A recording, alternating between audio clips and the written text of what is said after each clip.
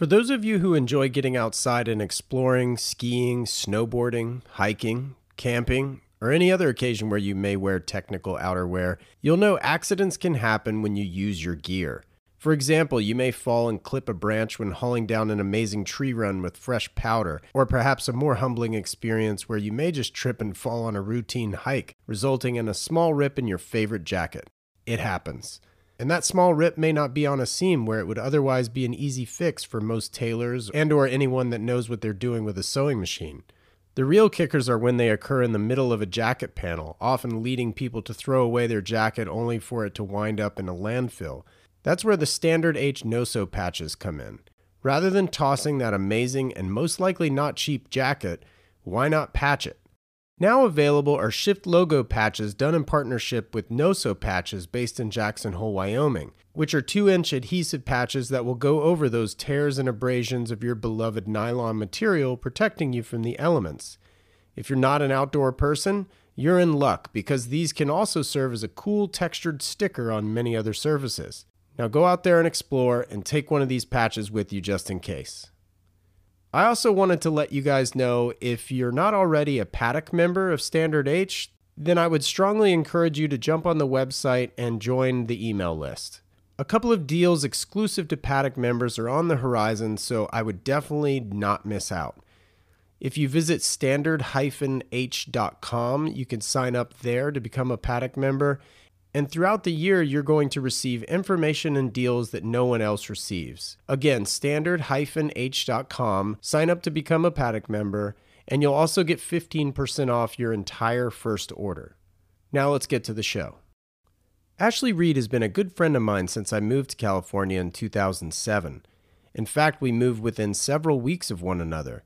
I moved from Raleigh, whereas she moved from New York City and shared an apartment with former Standard H podcast guest Jensen Reed, who happens to be her brother. We all became fast friends, and the past 14 plus years have been an amazing ride for Ashley. She's one of the smartest, most articulate people I know. She's had one heck of a career working her way up through some of the largest players in their respective spaces. I'm talking about companies like the NBA, Major League Soccer, iHeartMedia, and then a little company called Amazon. She speaks multiple languages, has traveled all over the world, and most recently, Ashley launched her business focused on transformational teaching, focused on high performers. I love what she's doing, which a major component involves turning your needs into your wants to get better, feel better, and be a better you. Check it out. I'm your host, Wesley Smith, and you're listening to the Standard H Podcast.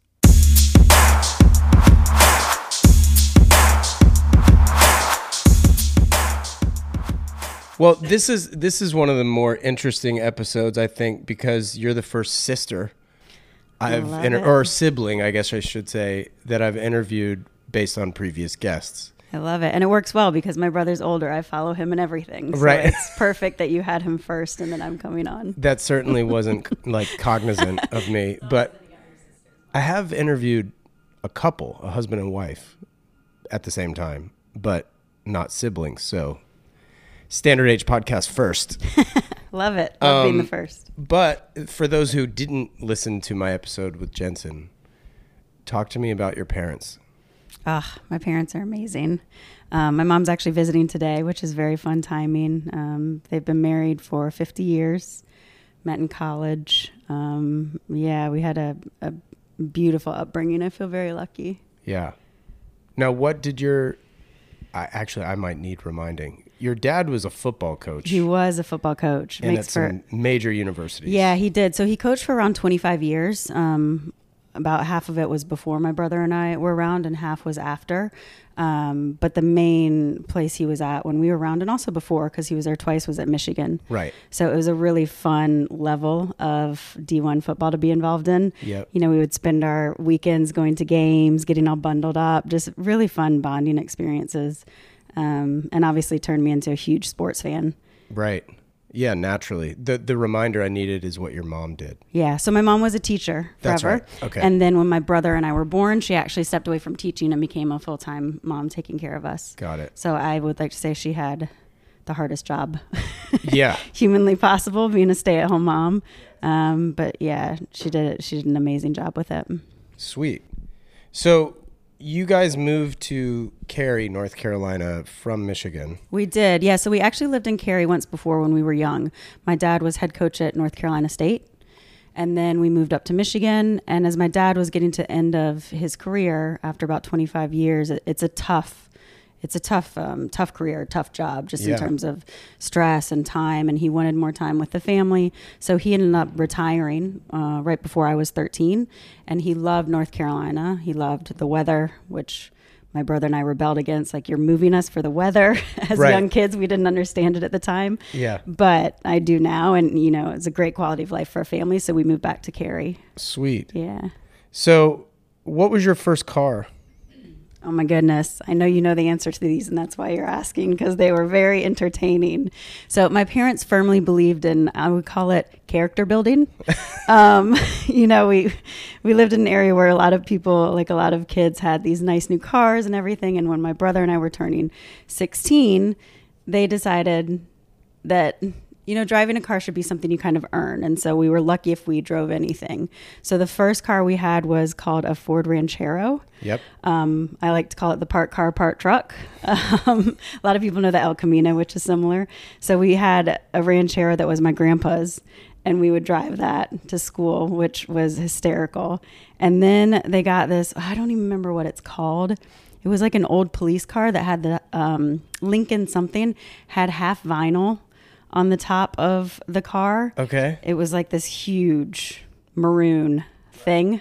So that was our other option that we could drive. And then a huge van, like not a minivan, like a huge, like a 15-passenger van? Yeah, humongous van. Wait, why did you guys own a van? Well, because we would do trips back to North Carolina, back to Ohio, where our family is from. Okay. We would drive up there. And so we got a van and would do family trips, driving up to visit my grandparents and everything. But then it just became that those were the cars. We had to drive one of them to school. I can't imagine driving a van. I don't think Jay... I don't he think he released this information. No, I mean, the first two were the main ones, but the van was also impactful. The hashtag van life, 30 years in advance. It was pretty funny. You guys were ahead of the curve. All of the cars were, seemed like they were for someone 70 plus years old. So as you would go through the parking lot, it was like, which one of these does not belong in a high school parking lot? It was pretty funny. That's so good. If you had to sort of summarize your high school life through music, what couple of albums would you choose? Through music, that's a tough one. My brother is much better with names of music. I love music. Definitely Biggie. I feel like that was always in the background of everything we were doing. So whenever I hear those songs, it takes me back to like our spring breaks and just time with friends in the car. That's how the Fugees is for me. Oh, Fugees too. Honestly, I hear that and I go back to, I think, they say music and smells are the most intense in terms of bringing you to past memories. Right. And it's so true. A song comes on and you're all of a sudden like transported to when you were listening to it all the time. Fugees is another huge one. You're right. Alanis Morissette. Yeah. Went through that phase where I loved her on repeat. Jagged Little Pill? Yeah, I loved it. I rebelled against country, which I actually like some country now. But when we moved to North Carolina, I didn't want to fit in because I didn't want to move. And so everything Southern country, I rebelled against. But I do appreciate the storytelling and like the emotion behind country now. Right. I was kind of the same way. And I was born and raised in North Carolina. Where'd your rebellion come from? I just never gravitated to country at all. It just wasn't me. I don't know why. What was your go-to? I was more into like pop, hip hop, and like back then kind of punk. Yeah, same here. I went through a big like Nirvana, Pearl Jam phase too. I think in those times you're sort of finding your way with everything, music included. Totally. I think it's good to just listen to all of it and then you end up sticking with what you really like. Yeah. I was always a fan of good drummers. So pretty much if the band had a good drummer, you liked him? Yeah, Def Leppard. Yeah, impressive drummer because I know, one arm. But so impressive. I think it was a Corvette accident. Yeah. I think that's how he lost his arm, I think. Oh, man. So you went to UNC. I did. As did Jay. So it's to your point earlier. Yeah, right. You know, Following suit. It was a healthy following, I think, though. The good thing was, you know, I think when you're growing up, my brother and I are 18 months apart. So there were times when we were younger where we didn't fully click. But as we got older, like late high school and college, where, you know, we just started to have more in common and we're more mature. Right. We were super close. So I felt okay following him around. Now, I didn't ask him this, though. What? How did your parents feel about Carolina, given he coached at State? So good, actually. You know, State was a little bit of a short stint. And, you know, at the time there were some challenges there. So there wasn't that emotional connection like there was with other programs. Yeah. So it was actually kind of fun. Oh, well, that's great. What did you major in? I majored in organizational communications, which translates to not knowing at all what you want to do with your life. I did that, and then I minored in Spanish. I'm a huge language geek. But with communications, it was just kind of that broad one where I didn't know what I want to do, and everyone said, if you don't know, do something like communications. And then I added in the organizational in case I wanted to do something. I was always intrigued by like how companies worked. So consulting was in the back of my head. So I figured that was a good mix of stuff. But yeah, I had no path. So the broader, the better in college. Right. So what I remember, because you and I graduated the same year, I think. Yep. Or were you a year ahead of me? I was 02. Yeah, I thought we were the same Yeah, year. we were the same year. So it was interesting because at the time it was like the .com crash was sort of happening. Yeah. Or on the heels of it anyway.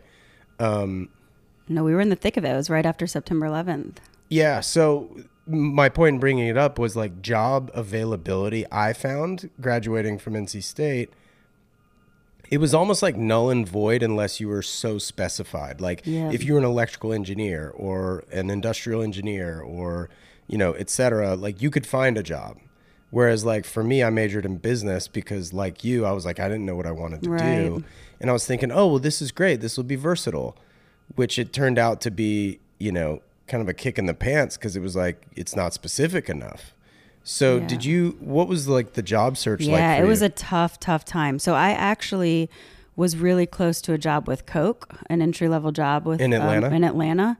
And I think I would have gotten it. We were right at the final stages of it. I don't know if it was myself and one other person or what it was, but then same thing. They went on a hiring freeze, which happened with a lot of companies. So September 11th happened. And then by spring, the fallout economically was starting to set in, and companies were trying to decide how to navigate loss. Right. And so they went on a hiring freeze and cut the job. But honestly, one of the best things that ever happened to me, because I took the money that I had and I studied abroad in Spain the first semester of my senior year. I was actually in Spain during September 11th. Oh, wow. And most people came back, but I decided to stay. It felt right to experience the world through other people's eyes also. Sure. So when I ended up not getting the Coke job or it got cut, I moved back over to Spain until I ran out of money. And it was such an amazing experience. You know, life happens. Obviously, by no means do I wish anything happened that year. But in terms of the way it changed my path, Right. it was really impactful.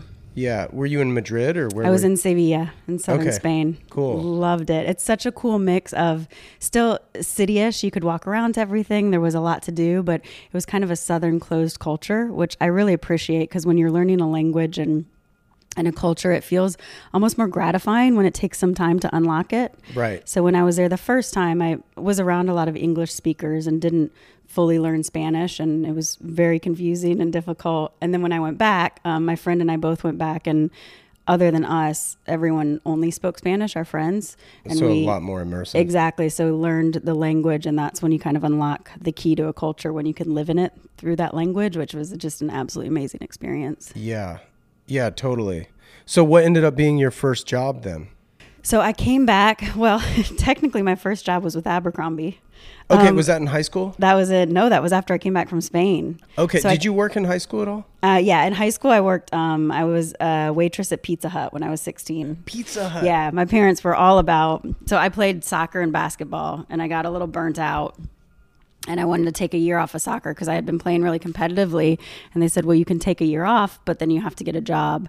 So I took the time off, worked at Pizza Hut, waitressing. Actually made some good money. They had this buffet thing where really all you had to do was shell out the drinks and pick up the tips. But then I realized quickly sports was a better better path for high school and went back to playing. Okay, side note, what's your favorite pizza on the planet? Oh my gosh, Domino's. Everyone who knows me Really? knows that. And every New Yorker, I live in New York, and my friends all want to kill me when I say that. Domino's with ranch dressing. Oh my God, hot take. There'll be a lot of judgment around that, but I'm okay with it. I like to own my Domino's. What's your crust? I like I like the thin one's a little healthier, but if I just want the pizza, I like the middle one. And then mushrooms and jalapenos. So Okay, a little spice. right? Offset the Spice ranch. it up. Yeah. Oh my God, that's hilarious. Domino's, for those listening, is yeah, best pizza okay. Ever. According to Ashley. Man, that's awesome. All right, so your first job was Abercrombie. Yeah. So you got in the retail game. I did. I mean, just kind of by a why not? A friend that was amazing, Holly, who you know. I didn't want to leave Spain, but my visa was coming to an end and I couldn't find anyone to hire me illegally. So I had to leave the country. Right. And I came back and I just didn't really know what I wanted to do yet still. So I moved back home with my parents while I was figuring it out, and I was honestly a little depressed, not clinically, but just kind of down. No, because totally. I had this crazy experience and all of a sudden I'm back and don't know what's next. Right. So she was like, I can help you get a job at Abercrombie. She was working there managing. And obviously I had to go through the interview process and everything to make sure that it was the right fit, but she helped connect me with people there to do that. And it was a great job. It just wasn't for me. Right. I was feeling so restless after, I lived in Australia for a few months after my freshman year of college, but then Spain was my first experience at Europe and I already got the bug from Australia.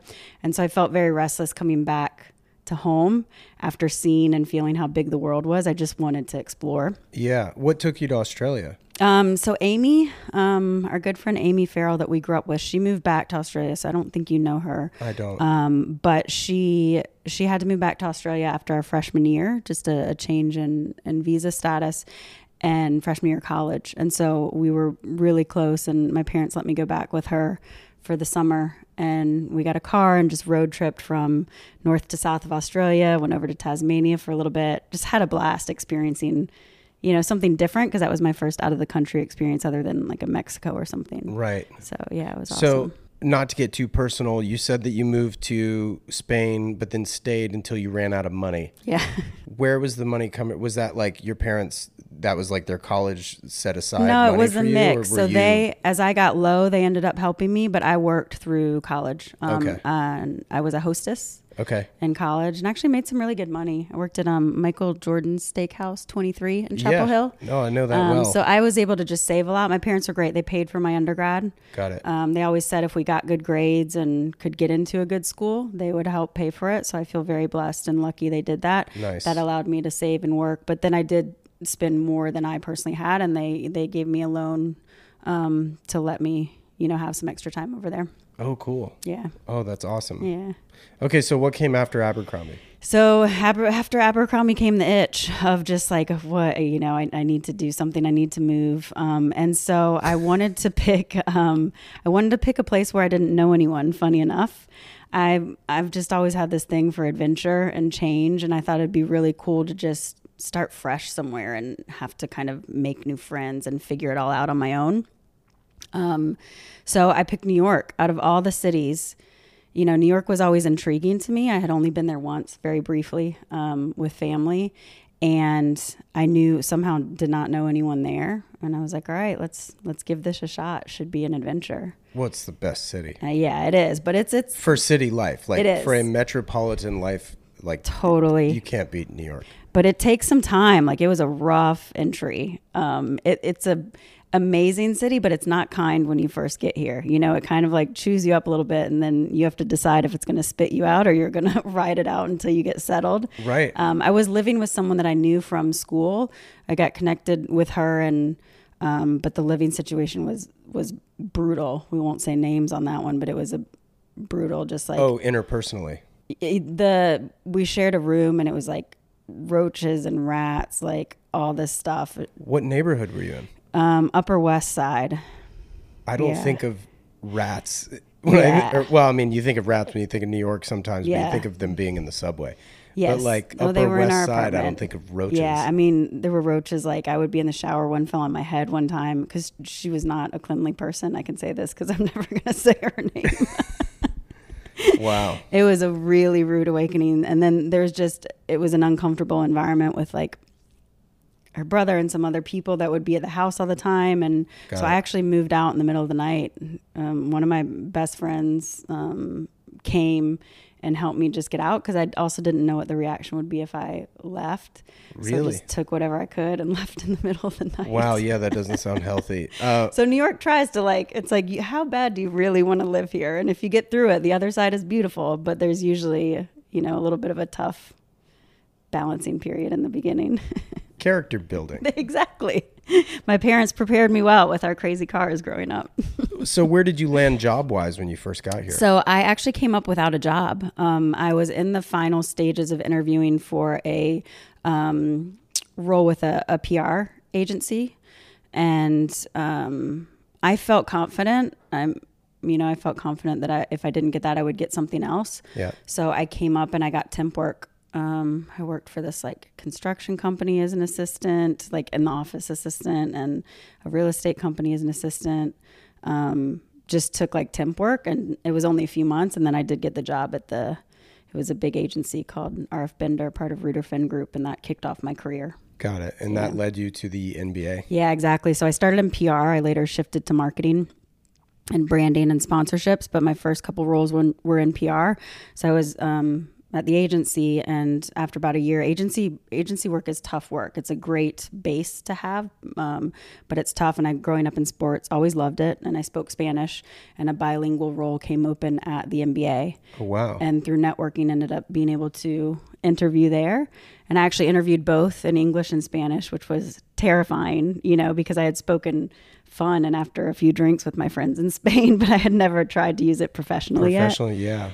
But yeah, amazing job. So that shifted me into sports, and I think was a big change for my career. Did the Spanish evolve because of the vernacular and kind of the jargon used at work? Did It you definitely have to did. keep a dictionary beside you? Yeah, it was or more what? just kind of studying up quickly. So I had actually the guy I was seeing in Spain was a basketball player, so that worked out well because I actually did learn some of the language from being around them. But I just had to study up on sports words and also different. I did translation, for Pau Gasol, when people would be interviewing him in the beginning. He would do a lot of the interviews in Spanish, so I would help with translation, things like that. So it was also just getting used to any different accents or dialects. But that's where learning in Spain had a great base, because in Sevilla it was very fast and it was a little difficult to learn. Right. So some of the other versions of the language sounded a little slower and easier to understand, which was good. But yeah, I loved it. I knew you'd worked for the NBA, but I didn't realize the proximity, the closeness to the players that you had. Yeah, very close. In PR, you work super close with them. And then my favorite part of it, I worked on this program called Basketball Without Borders, which was a community relations program where players in the summer would go to different countries and help use basketball in the sport to educate, whether it was on HIV awareness, building reading and learning centers, just helping the community through that bridge and that common language of sport. Nice. So that was my favorite part. So with PR, you do get close to the players and you work closely with them, which I think is good because you want to help get those good stories out there. There's so many amazing athletes and great guys in the NBA, but a lot of times those stories get overshadowed. Right. So it was nice to be able to work with them closely and then be able to help tell those positive stories of what was going on behind the scenes. So then so after the NBA, was that when you moved to Los Angeles? No, NBA, then I started working with a friend of mine in entertainment, and that moved me to LA. Okay. We worked together a little bit here in New York, and then there was a good opportunity in LA. Right. So moved out there, and it's a big change. LA is very different than New York. Yeah, totally. Well, not only did you drive. No, I didn't drive. JD drove. You never drove in LA? No. Oh my gosh. I don't even like to drive home from here. I'm a flyer. Well, sure. Yeah. Why didn't, My because you don't brother- have a car here. No, I got a car when I went out there. Yeah. Wow. Okay. My bold brother drove all the way from North Carolina, which blows my mind. Yeah. Big Blue. What was the name? I'll have to reference the old I'm pretty sure Big Blue, definitely Big Betty something, Blue, because Big something. he I can't clearly remember wasn't what he named. traumatized by the cars we grew up in, because he got one very similar to it when we were grown-ups. Right. Yeah. Okay, so then you're in Los Angeles. Okay, Yeah. but you were working in entertainment. You could call it Hollywood, I guess. Yeah. What's one thing you learned working in that environment that you still use today? It was a tough environment. There's a lot of bleeding between personal and professional in entertainment, and a lot of very cutthroat. I felt like what I watched on Entourage and stuff like that was very real, which I didn't realize. So I think it was great just in terms of making sure I kept my North Star while I navigated it. I think big fast-paced industries in general, it's very easy to lose yourself in them. And when there's also kind of glitz and glam and fun and stuff, you can also lose yourself a bit. Right. So I think the best lesson I learned was to enjoy that moment, to learn from the work, to continue, because I didn't know exactly what I wanted to do. So continue to use what I was learning to figure out what I want to do, but make sure I stayed centered in myself. Right. Now, is that after that you moved back to Spain? After that I went to grad school. So that was like a perfect out, because I didn't know what I wanted to do next, but I didn't feel like entertainment was necessarily the right industry for me. I didn't have the passion for it personally, like a lot of people do. And I think in those heavy industries, like with sports, I did. So that the hard hours, all of that makes sense. But I didn't have that same passion for the entertainment space. So I went back to school at Loyola Marymount. They had a really amazing international program. So I did an MBA in international business and marketing, and I did an international thesis that let me travel to like 5 different countries for a couple weeks each. And then I studied abroad in France and moved to Paris for an extra month after that. So it was a cool kind of travel. Has always been a way for me to remind myself how big the world is and kind of recenter and wake up from the autopilot we get on. Yeah. So the schooling was really interesting, but it was also just a perfect reset. Got it. So do you speak French fluently too? I'm working on it. I'm taking lessons in French now, but I do not speak it fluently. No, Okay. I can't claim that. But I will soon. I was actually after the pandemic, or right before the pandemic, I was supposed to move to France to finish up studying on the language, and then it got stopped. So I'm close. I restart lessons next week. I was going to say, can you take that online instead? You can. I mean, learning Spanish, I realized the power of immersion. So I've been taking classes for a while in French, but the 2 summers before the pandemic, I went over to France for 2 weeks in southern France and did immersion classes for 2 weeks.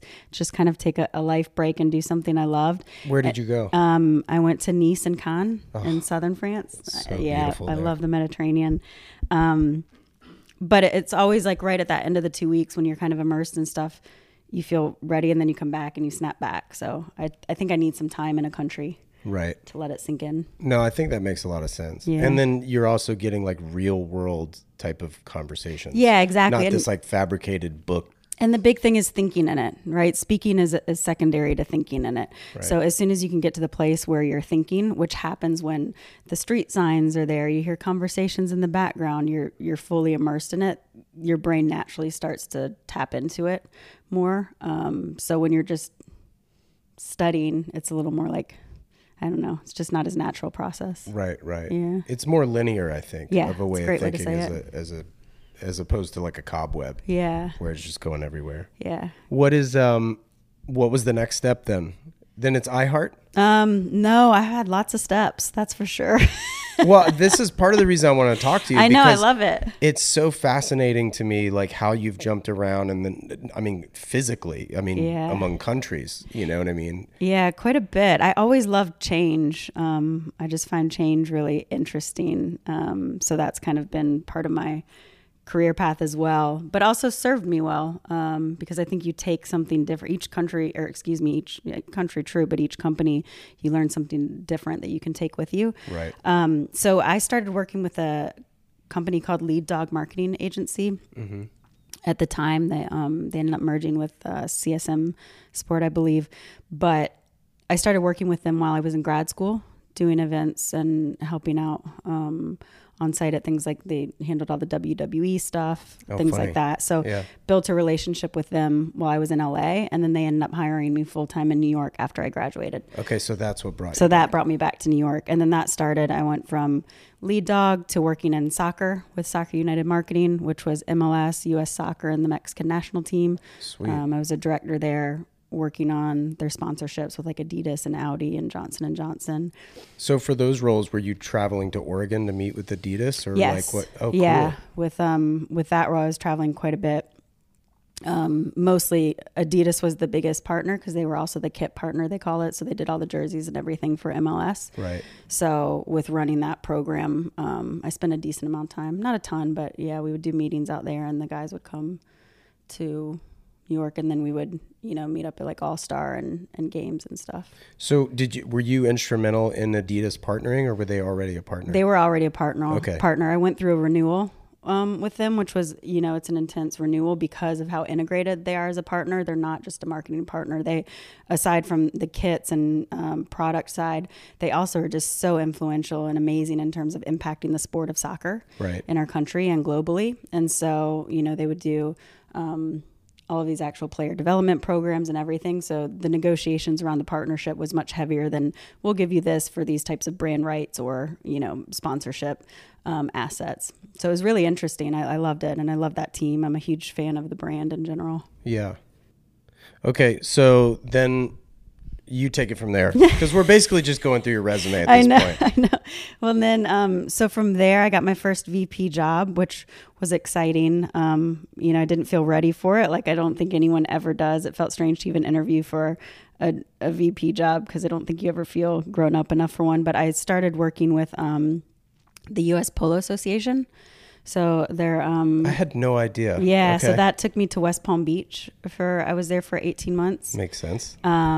And it was amazing. It was a global role, so a lot of travel. Like I went to polo tournaments in Dubai because we were helping to sponsor it, and just like some really fun, interesting stuff, and a different version of sport than I had ever worked in because I worked in basketball and soccer before that. Right. So that was great. Very, very cool role. I was the VP of global marketing, and then I loved it, but I missed New York. It was tough living in Florida for me. Just missed the city and everything. So I started interviewing and I got a job with iHeart Media. So I was the VP of event marketing and sponsorship, solutions there. So doing the event marketing and branding and storytelling and sponsorship packaging for all of the big event platforms and programs like Jingle Ball and the iHeartRadio Music Awards and all of those. So what do you do for a music awards thing? So the big focus was around creating packages to allow sponsors to buy into the program and platform. Okay. So, it would either be on air or you would create programs and packages to have digital promotion leading up to it. So a partner would come on and you would just help push each other's brands through that relationship. And also it gives the audience and the attendees a great way to engage with brands, differently in ways they hadn't in the past. So were you the one ideating these things or were you just pitching them? Ideating. So you're doing both? Yeah. No, I didn't do much pitching. Sometimes I would go to meetings to help support the story. Okay. But we created the sales materials and the strategy and then handed it to the sales team and they sold it. So it was really interesting. I loved the puzzle of just kind of putting all of these pieces together to create a package and to support like how brands can live together and help each other. So most of that language is most like cost benefit, basically, right? Yeah. Yes, cost benefit. Why this is important for you to do this. Exactly. Cost benefit and impact, I would say. Some of it gets a little intangible because you can measure to a certain extent. But I think just the awareness and the engagement is sometimes a little bit challenging to measure, but has a huge impact on audience and consumer relationships. Right. So I think it's a combination. What made you leave, or was it just Amazon found you, or what happened? Yeah, I ended up getting in touch with Amazon through an old colleague. They had reached out to me and said, there's a role coming open that I think would be a really great fit. And I wasn't planning on leaving iHeart at that time. But it's hard to not be curious about something like an Amazon. Right. And so actually the first role, it ended up being a little bit too junior, the one that my friend reached out about. So I started the interview process and realized it wasn't the right fit. And then they reached back out a few weeks, maybe a month later with another role. Okay, I got to stop you there because I can't really say that I've ever met somebody say this is beneath me. So beneath me is not good language.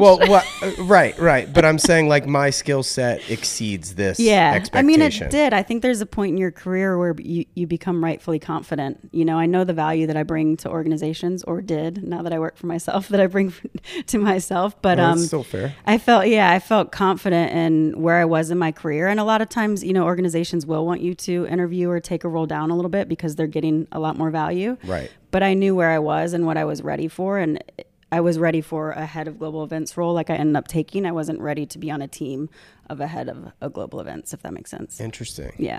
So what did you say to them? Like, were you like, this isn't for me because I think I need more of a challenge? Well, no, I was just very honest. I said, I don't think the experience or responsibilities match up with where I am in my career.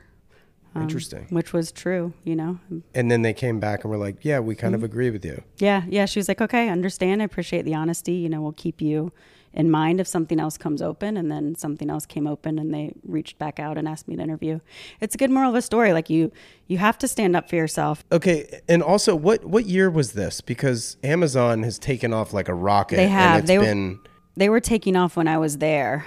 So that would have been, I'm so bad with years, and the pandemic did not help that. Yeah, that just add a year is what I normally do. Right. Almost 2. Yeah. It would have been 2018, like 2017 to 2008. Let's see. I left in November of 2019 and I was there for a year and a half. So it would have been so like 2017. March, April. Yeah, somewhere around there. Don't hold me to the dates, but yeah, that's 2017-ish. So yeah, the pace of growth was extremely fast while I was there. It was, I mean, it is always, you can't not admire the ability of that company to see ahead, to plan ahead.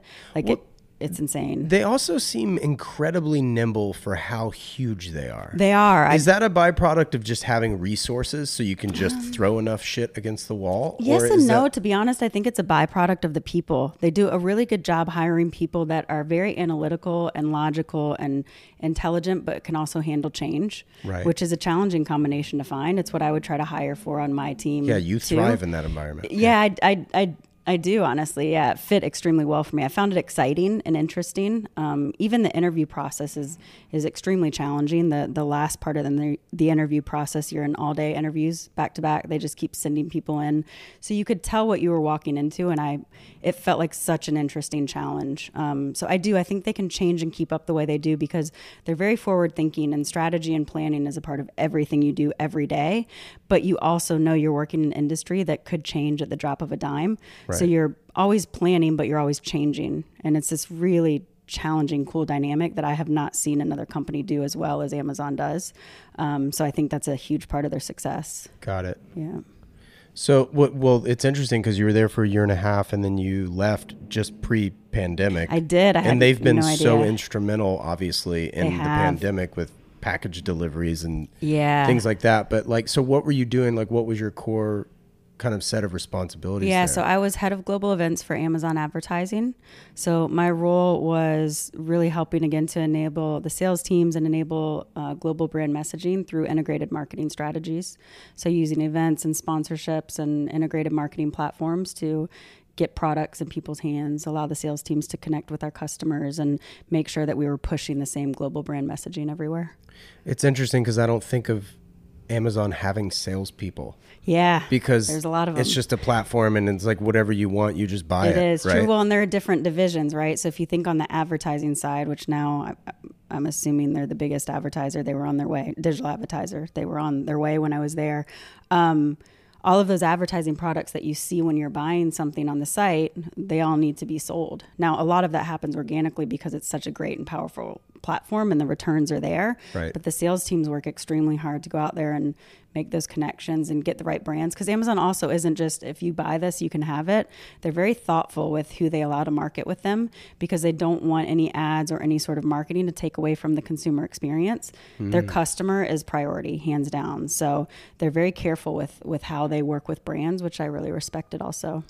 What changes did you see in that company from start to finish? I know it was only 18 months or so. 18 months is like dog years there, though, to be honest. Really? Not in a bad way, but just because of how fast it is. Yeah. I mean, teams just growing tremendously. Expansion in different areas of the business, as it's kind of like this living being where, different parts are growing and getting smaller and just adapting as the industry is changing. There was a huge focus on marketing and branding while I was there, because we were starting to see Amazon as a brand and the products and everything worked amazingly, but we wanted people to get to know the company more and have that brand exposure and experience. So there was a big push around just, marketing and branding and everything. Did you ever meet Bezos? I did not meet Bezos. I saw him speak a few times. He always spoke at our company meetings and everything. Right. But I did not meet with him. I worked with people under him or interacted with them, but it was very hierarchical. I was in New York. So, you just kind of worked with your more direct reports. But Bezos was very involved from everything I heard and knew. Even when we would do our advanced planning and everything, it would go all the way up to him where he would review our global strategies and planning. And, he was very hands-on, cared a lot about the company. I'm sure still does. I'm only saying past tense because I'm not there, not because he doesn't care anymore. I know throughout the lifespan of Giorgio Armani, for example, Mr. Armani still oversees designs even for Armani Exchange, which is the least expensive of his lines of clothing. So it kind of makes me think of that, where run it up the flagpole and the big man will say yay, nay. Right. There's a passion there. And he had his team around him that he really trusted too. But you think about what he built, however you feel about the company or him, it's insane what he built. And it is insane. Just from a human standpoint, it would be hard to fully distance yourself from something that you've, that baby that you've turned into. Right. This crazy success. Yeah. Right. If you haven't heard episode 1 of the Standard Age podcast, then let me tell you about my friend Tim Jackson.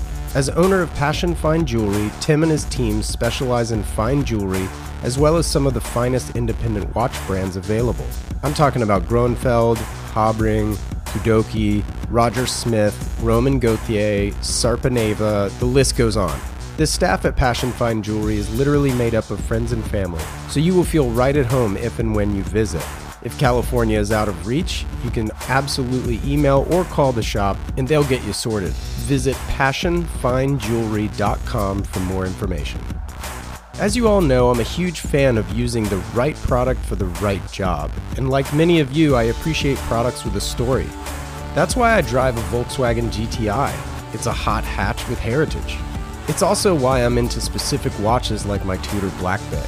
And that's exactly why I'm a fan of the indie accessory brand Cantonment. Cantonment makes a utilitarian cloth they simply call a kerchief. It's smaller than a standard bandana, but larger than a handkerchief, which makes it ideal to tuck in a back pocket or use as a neckerchief. I always take one on a bike ride or have one with me as a backup face covering. Not only do these kerchiefs satisfy several functions, but they look great too. Each set features illustrations celebrating icons of product design like the Omega Speedmaster, the Fender Stratocaster, or my favorite of course, a classic GTI. Follow them on Instagram at Cantonment Co. That's CantonmentCo, or visit them at cantonment.co. And use the code STANDARDH in all caps, no spaces, for 20% off of absolutely everything in their online shop.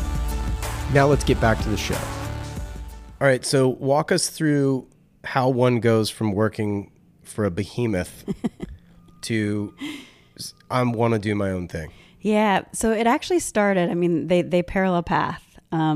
So about 5 years ago, and I've always had this sort of nudge inside of me. I call it my North Star, that I remember when I was working in an agency in, my mid to late 20s, I was at the office super late at night, and I just had this thought of okay, when I look back from my deathbed, are these moments when I'm going to be thankful this is how I spent my time? It was just this little tapping on me of is this is this really what you want life to be? Is this really what's important? And that even started when I was younger. You know, my dad was gone so much with coaching, which was amazing, but I felt that absence. And, you know, you'd have these thoughts of like, is this really more important than him being here for a birthday or something like that, you know?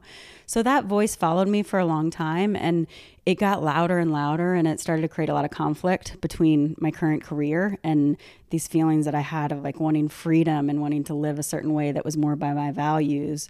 And so about 5 years ago, maybe 6, again, I'm confused on time, I started to build a residential real estate business that I still have now and am building, where I do single property homes, rent them out, and manage it, as a way to start to create some stability financially to allow myself to step away if I wanted to. Right. And then I started investing in crypto as another means of additional financial stability. So I was setting up these things to give myself the option to do something other than corporate, but I wasn't there yet. So I was still also parallel pathing and building a strong career in corporate. Right. But once I knew that I wanted to move out of it, and I had set these things in motion, like when your true self makes a decision, when it's coming from that place of like gut and intuition, it's so hard to wait. You know, like I had built a plan that would be about 5 to 7 years, and that just started to feel like a life sentence. So I had always been curious about coaching, from what my dad did to just seeing the impact of awareness and mindset on life. Right. So I got my coaching certification from IPEC, one of the top schools, so that if I ever wanted to work in-house with an Amazon or Google, I could. And it sort of naturally turned into getting clients while I was with Amazon. What is that certification process? How much does something like that cost? The cost, I mean, I don't want to date them. I don't know if it changes. Mine was around 10,000, I think. Okay. 10 to 12. Okay. Something like that. If you're going to do it, like I wanted to do it with one of the best schools. Because I do think it's important. I work now much heavier and deeper inner work and intuition based work, but those tools and that base of understanding the concept of awareness work and coaching, I think is important to have. How long does it take? It took about a year.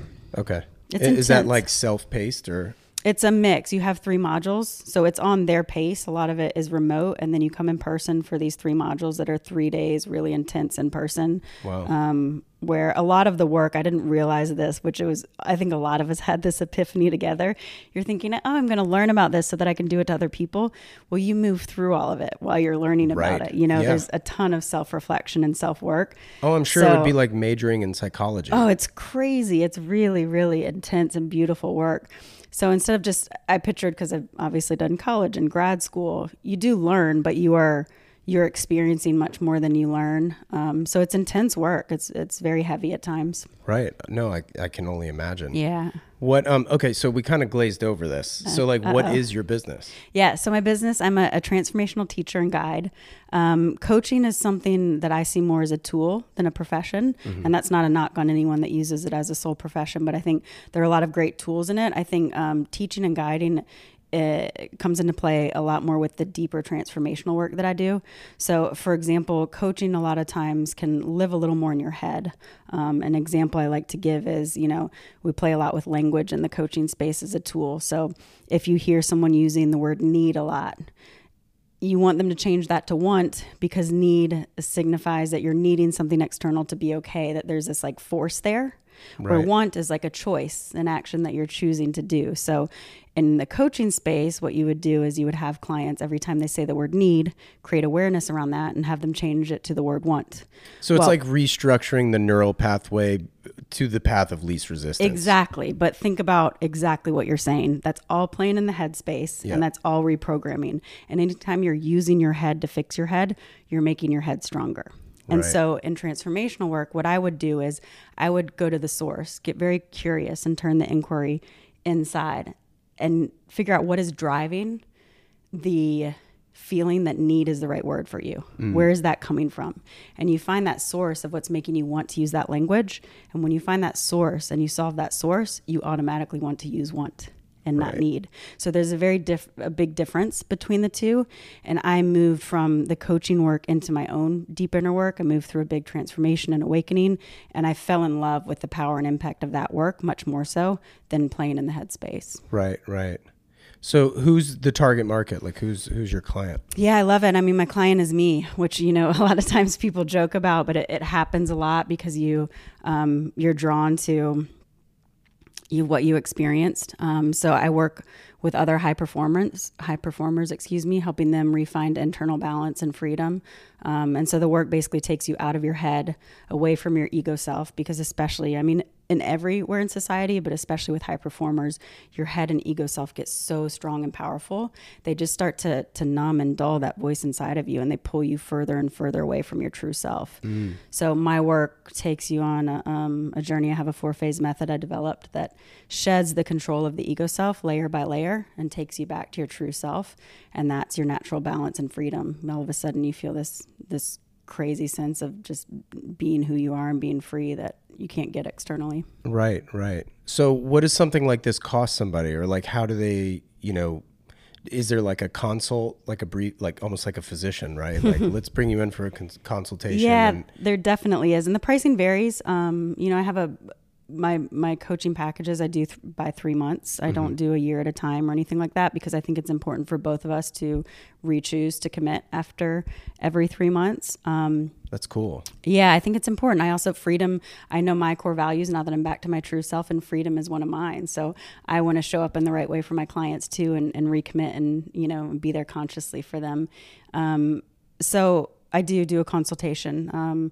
In line with that, I think it's really important that we both feel there's a fit. It's a personal relationship. It's right. Obviously a professional dynamic, but you move through some very intimate personal things together. And I think it's important that you connect energy-wise and just overall. And also in terms of where clients are, a lot of times I'll have people come to me and I might recommend a book that they read first or something to sort of deepen that awareness before they move into the work. So I have this 4-phase method that has 4 specific phases, but within that it's so different, and so is the starting point of just kind of feeling out where someone is and what they're ready for. What's the book?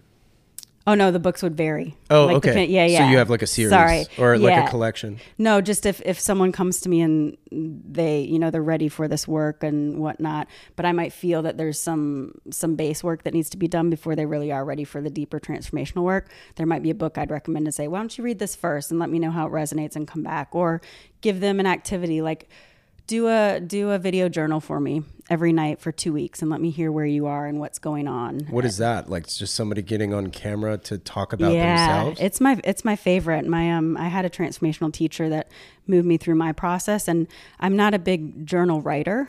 I can, but I much prefer speaking. And there's also something really beautiful about seeing yourself as a human, which might sound funny, but we often just kind of forget we're there and that we need the same love and compassion and unconditional support that other people do, because we're living inside of ourselves and can't see ourselves that way. Right. So a video journal, instead of writing things down, what a lot of times I'll have clients do is before they go to bed, get on your iPhone, do a video journal for a couple minutes and just tell me what you felt today.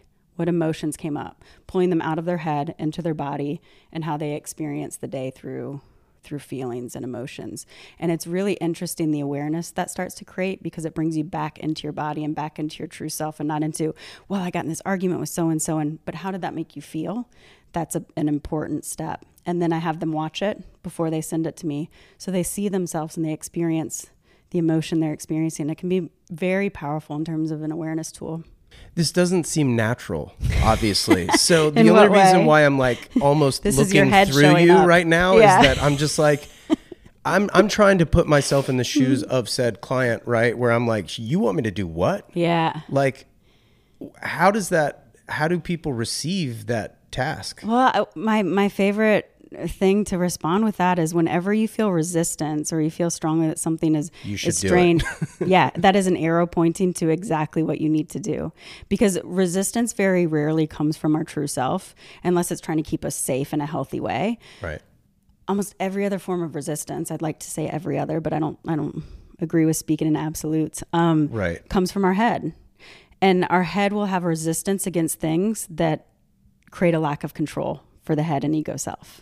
So that process of recording yourself, of doing a journaling activity, of focusing on how you're feeling and what's going on inside versus what's going on in your head, removes you from your head and your ego self, which lives in your head, can't control you. Right. So anything that does that, it will have resistance. It will tell you it's dumb, it's silly, it doesn't make sense, it's a waste of time. It uses all of these tricks to try to keep you away from that work so that it can maintain control. So the way you're reacting is a perfect example of your head showing up and trying to protect you, quote unquote, from this work, which is really just protecting itself so it can control. Right. Yeah, I mean, it's fascinating. It is. To I say love the it. It's least. so fascinating. But yeah, because I'm just trying to put myself in that person's shoes of being like, okay, I'm going to pay you and you want me to do this leading up to this. Mm-hmm. And I like, as somebody who's like not even good at doing like Instagram live because I'm too like, I don't know, like why I shouldn't do it. Should I do it? I don't know. But like, again, my head's getting in the way. I should just freaking do it. Right. But, well, and it depends. That's different, right? That's for an audience. The work that I do with my clients is only for them. It's for them, yeah. And it's for me so that I can experience them and help guide them. But it's very personal between us. And asking someone to do something like that is also about their level of commitment, because this work is not for the faint of heart. It gets challenging. What's on the other side of it is the most intense reward you could ever experience. Well, and that's where I was going with this, because like you said, like that's for an audience. And I guess if people weren't inclined to trying something new like this, they probably wouldn't be approaching you anyway. Yeah, very, very true. And that's what I mean about meeting with them first and talking with them. The people that are drawn to me, it's kind of where I was when I started. So I did my coaching certification and everything, but still, and beautiful work. I'm not knocking it all, but still very head heavy. But I felt this curiosity to work with the teacher I work with, but I did not even know what transformational work was. I didn't know what spirituality meant outside of using it in context of organized religion. Right. But I still really wanted to do it. And that wanting was coming from my true self. It was kind of leading me through intuition, even though my head didn't understand it. And that's the place where I'll be meeting my clients also. They'll already have that twinge. So how do you toe that line between like, this is like really effective and just woo woo? Yeah, well, there's definitely no woo-woo. Yeah. It's funny. And you'll know when you see yourself on camera. Yeah, right? You know, it's our heads and ego selves just get so strong. It creates this narrative of woo-woo, again, to protect us from moving out of it. This work is just about the way I do the work. I don't use any sort of external medicines or anything. I think they're great in the field, but my medicine was turning my focus inward, doing self-inquiry, and giving myself space. Because just like when we cut our arm and our body heals it, our consciousness knows how to heal us internally. It knows how to move through this process of rebalancing and healing naturally, but we never give it enough space to do it. And so as soon as you start doing this work and you commit to it and you give space and do the self-inquiry, you feel the changes. You feel there's no woo-woo. It's very dramatic. And my work does have a process where it takes you back to your true self, but every step of the journey, awareness is happening and you feel a difference. You feel better. It isn't like there's some end goal you're chasing. Right. That naturally happens. But every month I felt like a different person. The insights you have and the way it brings you back to center and creates this balance is just really beautiful. So the woo-woo goes out the door very quickly. Right. when you realize your head's just trying to scare you away. Oh, that's so sick. It's really interesting stuff.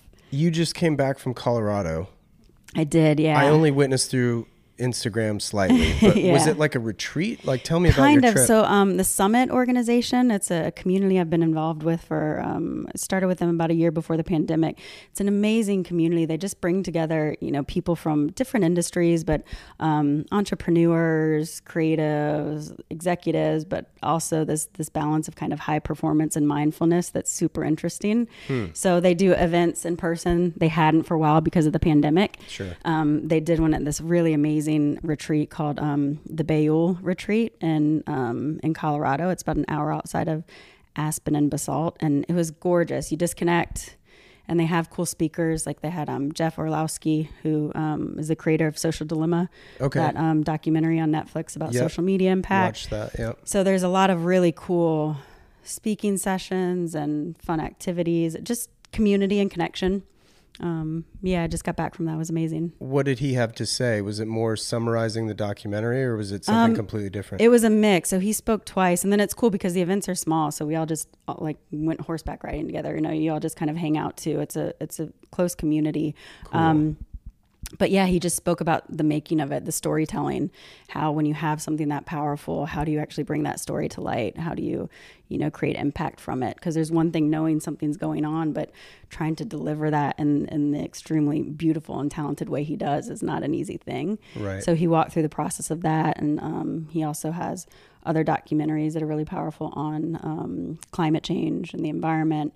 So yeah, it was just wonderful to listen to him speak and hear someone that talented explain kind of how his artful process works. That's cool. Yeah. So with the summit, is it capped at a certain number of people? Is it only one time a year? Like, Yeah, how do you even get into there? Because like, I would imagine it sells out if it's capped, right? So yeah, they do a few. I mean, it depends. I think they're refining, like everyone refiguring out what the event structure is right now because we're still, Right. in the pandemic. So this was one of their smaller events. It was around 50 to 60 people. But they do huge ones, like they took over downtown LA right before the pandemic, thousands and thousands of people. And then they did one that I went to in Powder Mountain that was around 150, 200. So it varies. I think they're figuring out their new event model. But yeah, if they have a set number, if they would get up to that, it would be sold out, which has definitely happened in the past. right. Yeah. What as we're kind of wrapping up, I guess, what is a piece of advice on the real estate front that you would give people? I would say only enter a market you know really well. So for example, I live in New York. My rental properties are in North Carolina. I think it's more important to know the market and have strong support somewhere and understand what your investment is going to do, both short and long term, than do it where you are. I think a lot of times people are very quick to be like, I need to be around it, Right. which is much easier. Don't get me wrong. But once I got my business up and running, I created relationships with vendors down there that I said, like, here's what I'm building. Can you be my go-to if I need an electrician or a plumber? So you can create these relationships that almost are an extension of your team, but go where you know. One of my best friends, Leslie Chanel, is an amazing, one of the top real estate agents in the area down there. And so I work with her and I trust her. I grew up there. I know the appreciation. So yeah, just be careful about where you do it. Right. So that you know both short and long-term opportunity and impact. Sure. No, that's sound advice. Lastly, mom's coming into town. You already mentioned it. Yes. What do we got planned for the weekend? You know what is so beautiful about our relationship? We have absolutely nothing planned. Oh, awesome. I love it. Like, our family time has been this way since we were little. We didn't really do big presents for holidays. It was always about like the present is the time together. Yeah. And it's the same with our trip here. Half the time we'll probably sit on this couch and watch Hallmark movies. Really? Yeah. So we'll do some stuff. There's some things I want to show her because it's been a little bit since she's been up, but no, it's just, yeah, absolutely nothing on the books, just huge hugs and sitting together and enjoying each other. Oh, that's awesome. Yeah. Well, I can't thank you enough for taking the time. Yeah, thank you so much. It's always great to see you. It is. I could honestly, this could be 5 hours. Like, I it have could, to keep because I don't these even things. get to ask you questions. What do you have for me? Shoot. Well, I'm just curious, like, where you are and stuff with the company, with Standard H, like what big stuff is coming, because the pandemic's affected everyone, even if the business wasn't directly impacted. So what's on the horizon for you? Yeah, I mean, I think growing the assortment is on the horizon. I think entering the mode of marketing, I have yet to advertise. So I'm a very slow mover when it comes to these things because they're big decisions and Big. I don't take money lightly. So I move honestly at a snail's pace. And I wonder if it's to a fault.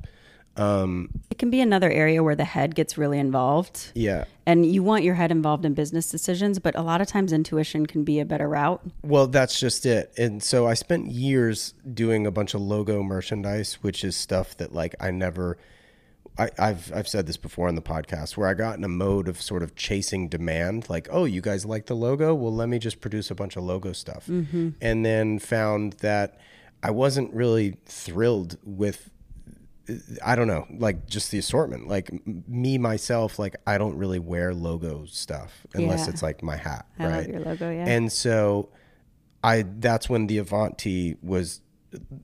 Honestly, these were the things that like I wanted to do from the onset, like stuff that I've designed, things that I wanted to do. Now, granted, does this look drastically different from another pocket tee? No, but the details quality. and the quality Yeah. are where that lies. And like, yes, there are other t-shirts that are made in the US, but do they have this neck trim? Do they have these seams? Is it made from North Carolina grown cotton? Is it made in LA? You know, all those things combined, I couldn't find it. Either Yeah. they were made elsewhere or they were dyed in India and spun in Mexico or vice versa. And the carbon footprint was all over the planet. And so, again, it was like everything culminating into one item that had to meet a certain checklist. I want to keep that checklist in mind for all my future products. So love it. as I'm growing the assortment, as I'm trying to reach an audience, because it doesn't matter how good your products are if no one knows about them. Right. And I very much understand that. So that's kind of the direction that I'm heading in. So, I love it. And everything you're saying about the product, I mean, it's like, it's another version of marketing where you want people to experience something almost subconsciously. So someone Totally. who puts on your shirt might not know all of the details you said, but they'll feel them. They'll just know they really like it. And the that's reason what's they like it wonderful is all about the thought fashion. that's gone into it. Yeah. You know, I mean, honestly, I interviewed, and he's becoming a good friend, is Adrian Barker. He's based in London, or excuse me, he's now in Scotland. And he'll say, he's like, dude, I don't know what's in this t-shirt, but it but I makes love me it. sit up straight. Yeah. You know, things like that. amazing. So there is like this subconscious Sign of this physical beautiful element. product. Now, granted, that's his experience and it's subjective, right? Yeah. But to your point, that can happen. The quality, people don't always know why they're impacted by something, but they're impacted. And it's those choices and that thoughtfulness you're putting behind the product that's going Right. to do that. Right. And look, you have someone, I'm always happy to tap into my past life to help out friends if you ever need a 100%. second marketing or branding ear. Oh, totally. You know, and I often don't keep that on the forefront, meaning Yeah. asking for help. Yeah. So It's tough for all of us. Yeah. yeah. So I appreciate normal. you saying that. Definitely. Ashley, this is awesome. So awesome. I'm going to hit stop so we can chat some more. Sounds good. Okay, cool. Thank you so much, Wes. Yep. Best of luck. Thank you. Excited for you. Thanks again, Ashley, for taking the time. I truly value our friendship and thoroughly enjoyed our time this last trip I had in New York City. And of course, thanks to her brother Jensen and Super Beautiful for the theme track for this podcast. As always, thank you to Clear Audio for the headphones as well, and to all of you for listening. I'll be back with another conversation in 2 weeks. Take care.